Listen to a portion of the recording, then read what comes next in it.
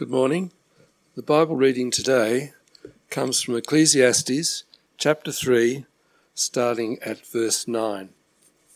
And that can be found on page 587 of the Church Bibles. What does the worker gain from his struggles?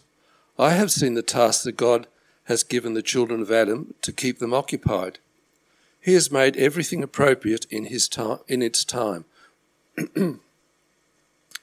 He has also put eternity in their hearts, but no one can discover the work God has done from beginning to end.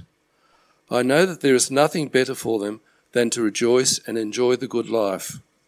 It is also the gift of God whenever anyone eats, drinks, and enjoys all his efforts. I know that everything God does will last forever. There is no adding to it or taking from it. God works so that people will be in awe of him. Whatever is has already been, and whatever will be already is. However, God seeks justice for the persecuted.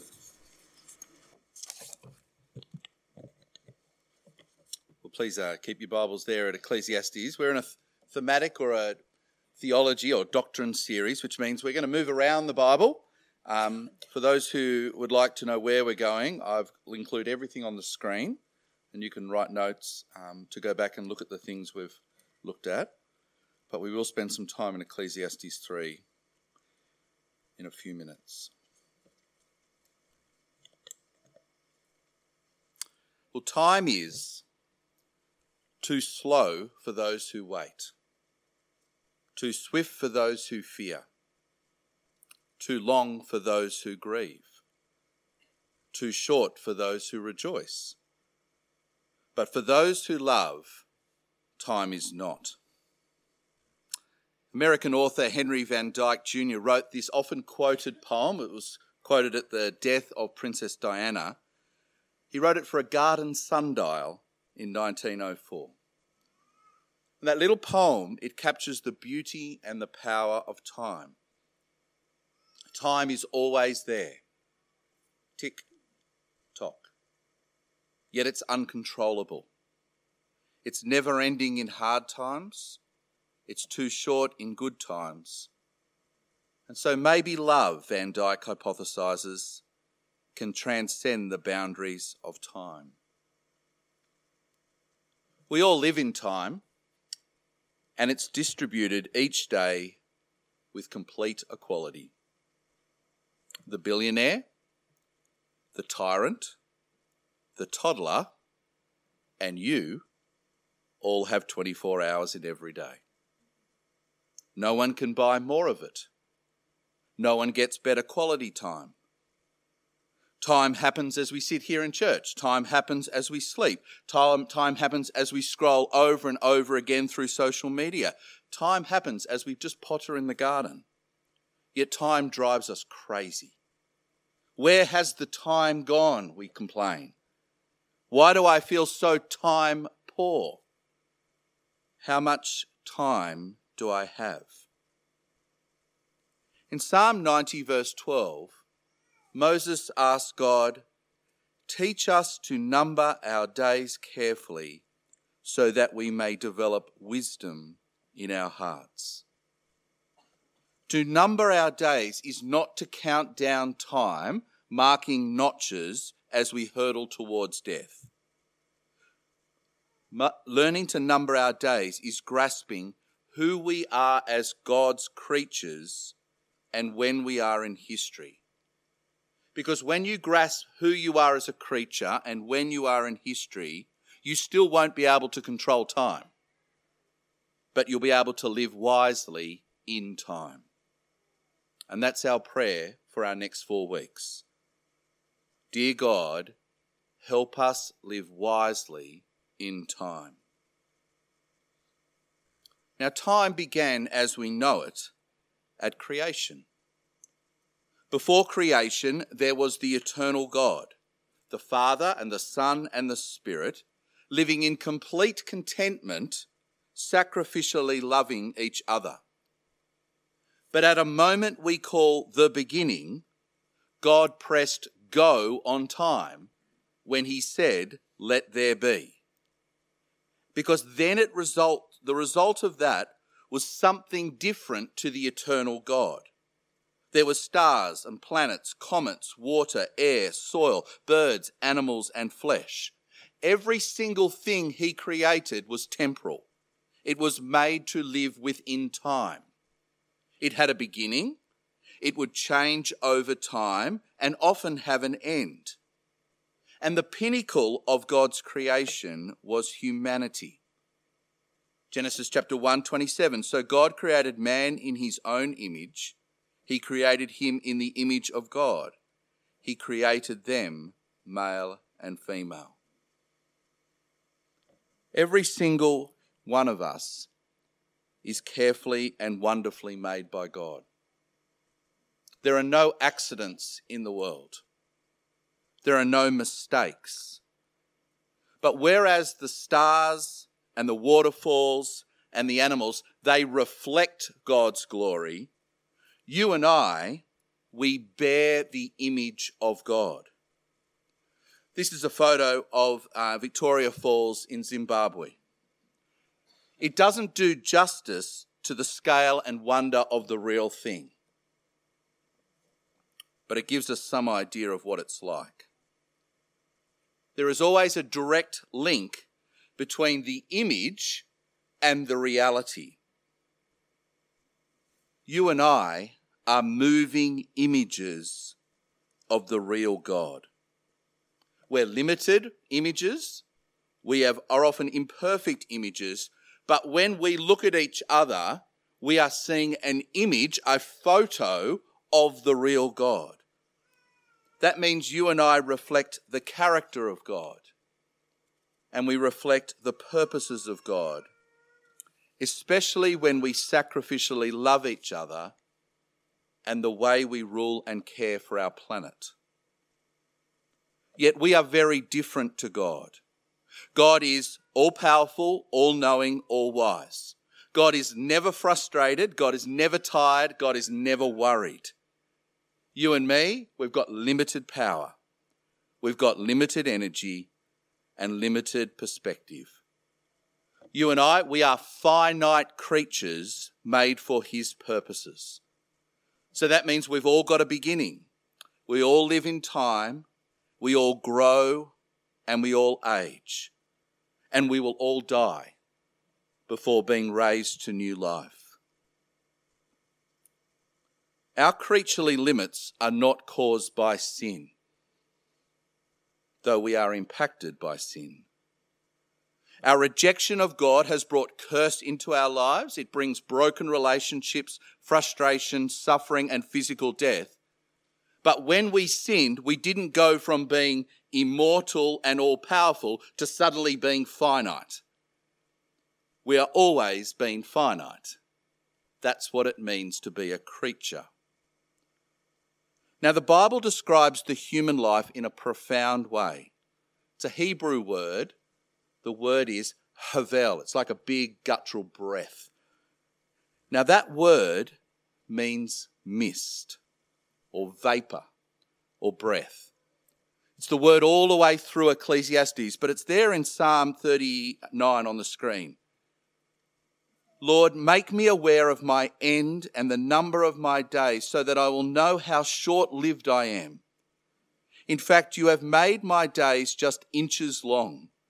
My lifespan is as nothing to you. Yes, every human being stands as only havel, only a vapor. Learning to number our days starts with the billionaire, the tradie and the surgeon, the man or the woman, the young and the old, grasping that life is short. It is elusive. It is impermanent and unable to be controlled. We are dependent creatures. And when we fight that or deny that, we will all live a foolish, frustrated life. So how are we to live this short life? Never-ending road trip? Sit by the fire and read a book? Or live to cruise? Now, they're all good things, but they're not our purpose. How do you understand your purpose? You're an image bearer. You've got to look at the reality. Look at the image of the one who we bear. And our God is a worker. In Genesis 1 and 2, he was busy, creative. He was a persistent master artist. And since creation, God continues to work. God is right now busily sustaining his creation and implementing his plans through his word. Now, you step back and go, I'm an image of God, therefore that has to be a connection. Therefore, you and I were made to be workers like him. In Genesis chapter 1:28, he tasked us to rule and care for his world under him. We are made to be busy.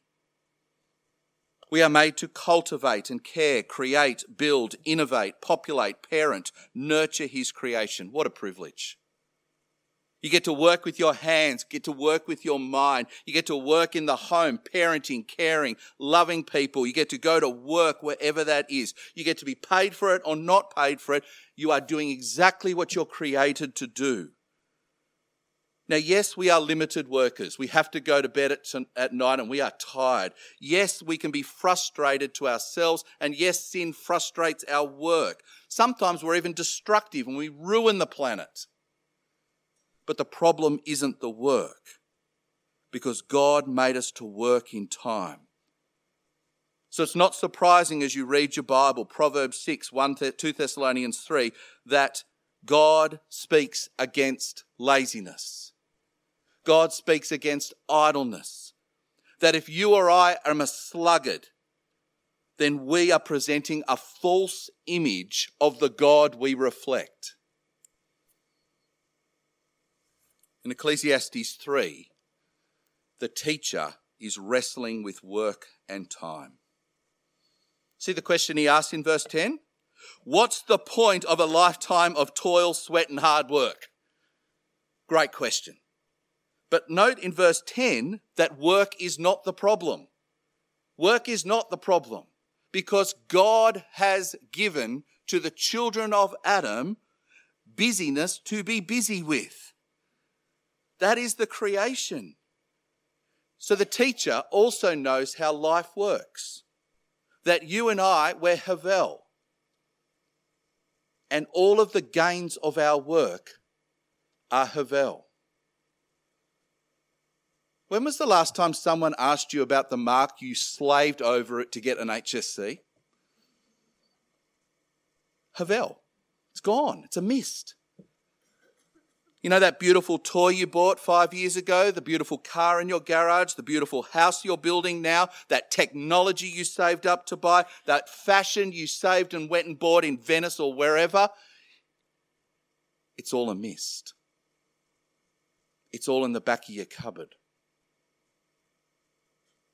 Some of us are working on global solutions to injustice or medicine. That is brilliant. You all know that it will be replaced by another global problem of injustice and another body that doesn't work. Our memories of holidays quickly fade. And whatever you've done in life that's famous, it's already nearly forgotten. That is creation.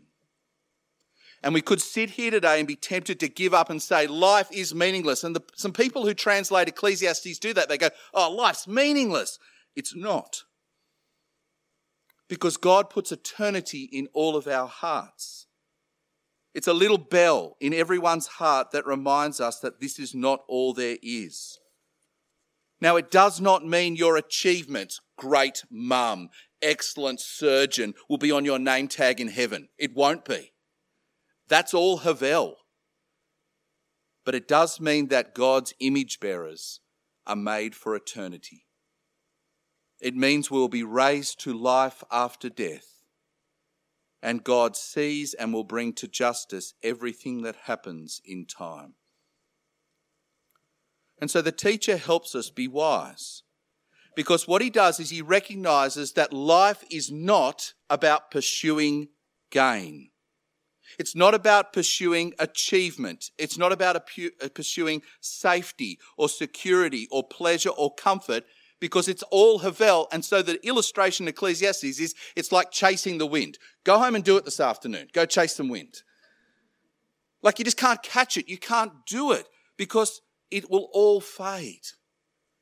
The wise life is working really hard at being a mum or a surgeon or an electrician and enjoying the gift that God gives you in that work.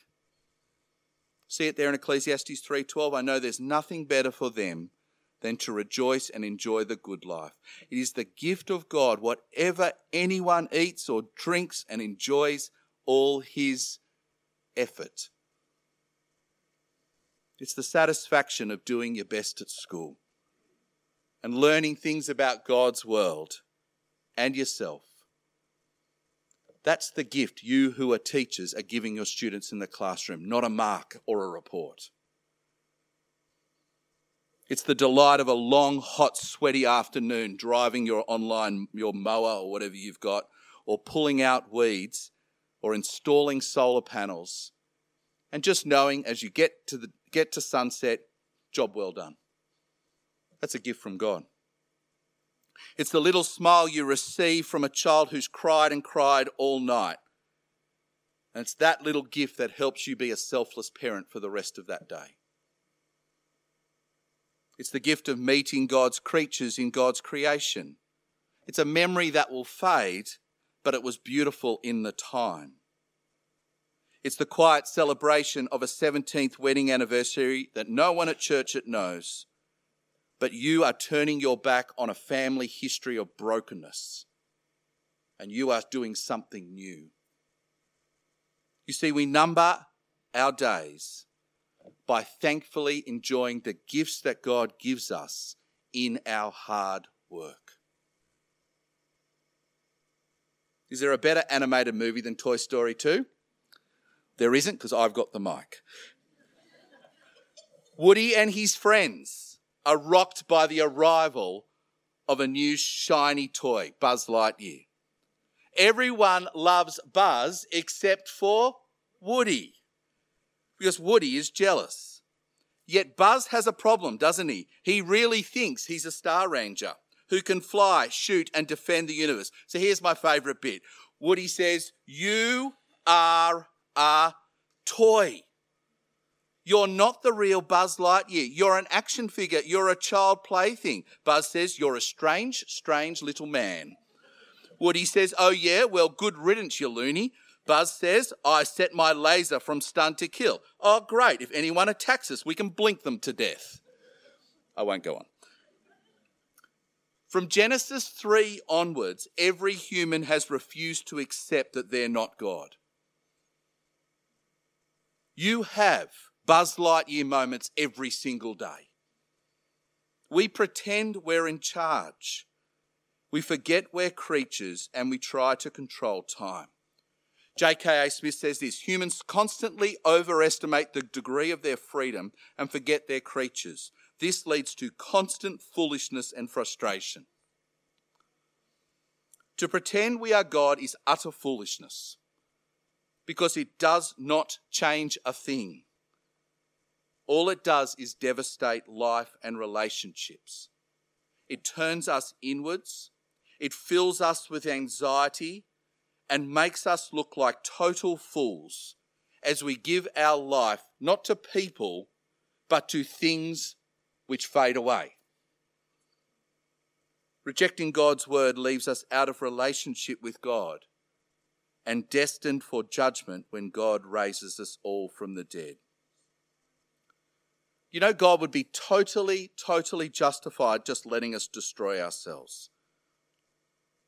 Yet he doesn't. He is invested in his image bearers. And so in great love, he sent his own son to the world as a human to save us. On that cross 2,000 years ago, Jesus offered himself as the once and sufficient sacrifice to bring rebellious people back into relationship with the Creator. When you look at that screen, what you know is the perfect image bearer gave his life for the broken image bearers. and he was risen to new life to offer eternal life to all trust him. Instead of letting us destroy ourselves, do you know what God does? He grabs you by the shoulder and he says, you are not God. You are a creature.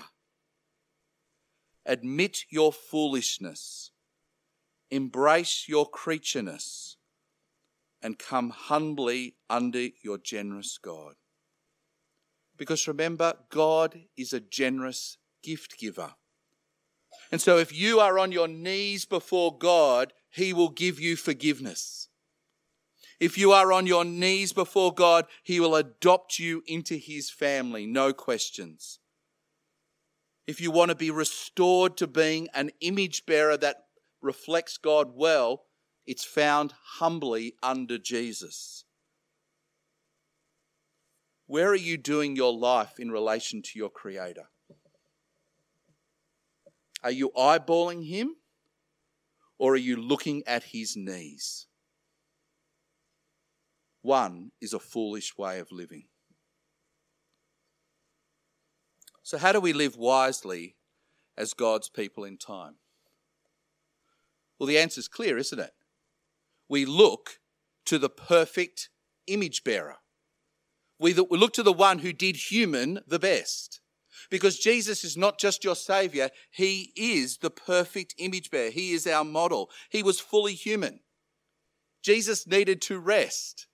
Jesus needed to sleep and eat. Do you know Jesus only had 24 hours a day? And it was a blur of activity.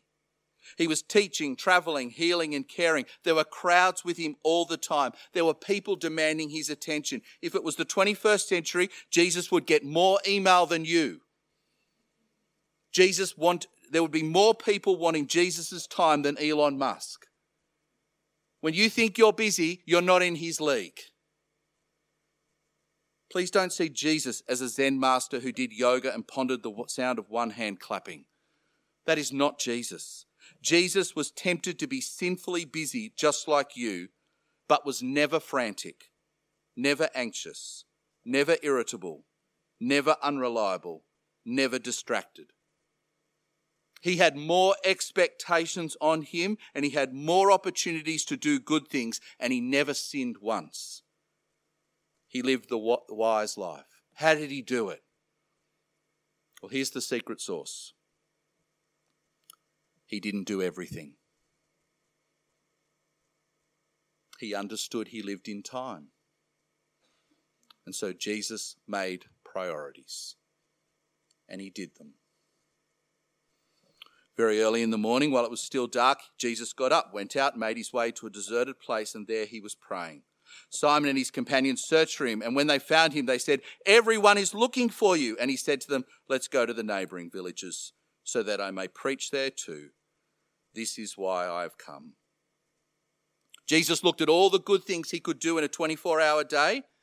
He prayed, he read his Bible, and then he set priorities and did them. It's as simple as that.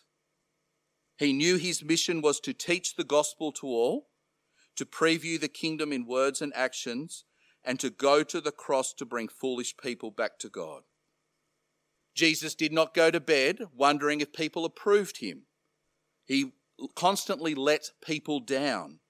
Jesus said no to healing the sick. Can you imagine the frustration of people who didn't get healed? But Jesus made God-shaped priorities, and he did them. And he is our model if we want to live wisely in time. This week, can I encourage you to write out the priorities of your life? With your Bible open and deep in prayer, what are the most important things God wants you to do with the very limited time and energy God gives you? I want you to be very specific. Don't just write down, love God, work hard, love my parents, follow Jesus. No. Be really, really specific. The priority of my life is to spend 2 hours phone-free time with my children and my wife every day. that's on my list. 2 hours phone-free time with wife and children a day. Second priority on my list. I'm going to pray daily for my friend to become a Christian for the next year. What's on your list? I know none of you want to do this. None of you do. Because you are scared, like I was, at what it will reveal about your heart. And it will prompt you to change in uncomfortable ways. Because we really like to hide behind being busy. But let's remember that if we don't do this week, how we use our time this week will show the priorities of our life. For example, the priority you have on gathering with God's people each Sunday teaches your children the importance of God's church. You don't have to say a word, but they are learning by the priority you put on Sunday morning how important God's church is. The priority you put on how many hours a week you work teaches your family how important they are compared to your work. Because how we use our time shows our priority. And setting priorities with God is the way to a wise life in time. So I'm going to try and convince you to do it. Okay, this is one of those applications you go, oh, thanks, preacher, that was good, and not do anything, right? This is one of those ones I really think's worthwhile, okay? Here are 5 reasons. Number 1, setting priorities reminds you that you're not God. It's your Toy Story 2 moment. DeYoung says, the person who never sets priorities is the person who does not believe in his own finitude. You don't do this, you are really trying to say to yourself, you're God. But setting priorities remind us that we're not God and we can't do everything, and that's okay. Number 2, setting priorities remind you that time is more limited than money. Stacks of you love money. Time is far more precious than money. Drucker says the supply of time is totally inelastic. No matter how high the demand, nobody has the ability to gain more time. Time is perishable. Yesterday's time is gone forever. You can't save it up, you can't borrow it, you can't steal it. It's there, you use it, or it's gone. So time is scarce for everyone. And time, setting priorities with time, helps you use it wisely. Number 3, setting priorities helps us navigate what to do amongst 1,000 good things. Jesus knew this. He knows there's 1,000 good things you can do with today. And what he says here is this: God's word teaches what is absolutely necessary. So simple. Love the Lord your God with all your heart. Love your neighbour like you love yourself. What's the priority?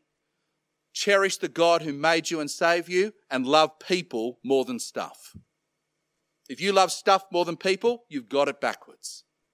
Because God is into people and God is into loving his creatures in a beautiful relationship. But Jesus also helps us navigate care and do. Like Jesus, we are to care about everything. There is no place for indifference about suffering, injustice, homelessness, and especially the eternal judgment people will face in Orange. But we can't do something about everything. Jesus didn't. We are to do something to help people. The wisdom of Jesus is great. Proximity is your guide. Jesus did not help the people living in India when he was alive. He helped those who are right in front of him. And what you can guarantee is God has put people in your path this week to love. People who are uncomfortable, people that will mean you need to sacrifice, people who are going to hell, and God has put them in your path for you to love. Don't be overwhelmed by the problems of the world. You don't have to do everything. God only asks you to do something. Number 4, setting priorities helps us serve others effectively. Do you know God does not intend for you to serve only the loudest, neediest, most intimidating people in your life? Do you know that? Setting priorities ensures you serve the people you need to intentionally. Those of you who are dads, being a dad takes time. You need to give it time to be a dad. building friendships beyond football talk takes time. Growing brothers and sisters at OEC cannot be squeezed into 90 minutes on a Sunday morning. Priorities help us serve effectively. And number 5, setting priorities helps us see we're less busy than we think. I think we enjoy the myth that we're more busy than the past generations. It gives us an excuse to be chaotic and unreliable. But the truth is, Jesus, the disciples, and your grandparents had the same 24 hours that you do. They didn't have more time. They had exactly the same. Yes, we're in a more complex world. I get that. But here's the big change. We have lost healthy routines and boundaries. People used to go to work and then rest. They used to make sure that Sunday was precious. We now blur work and rest all the time. We are constantly on our phones, constantly connected, which means we never turn off. And we have made Sunday optional, not a day of rest with the Lord and his people. This has not made us better disciples. It has made us distracted. Setting priorities helps us protect important things like being a dad, being a husband, being a godly man, and those things for you. We're all dependent creatures living in time. God has a good life for us in time if we listen to him.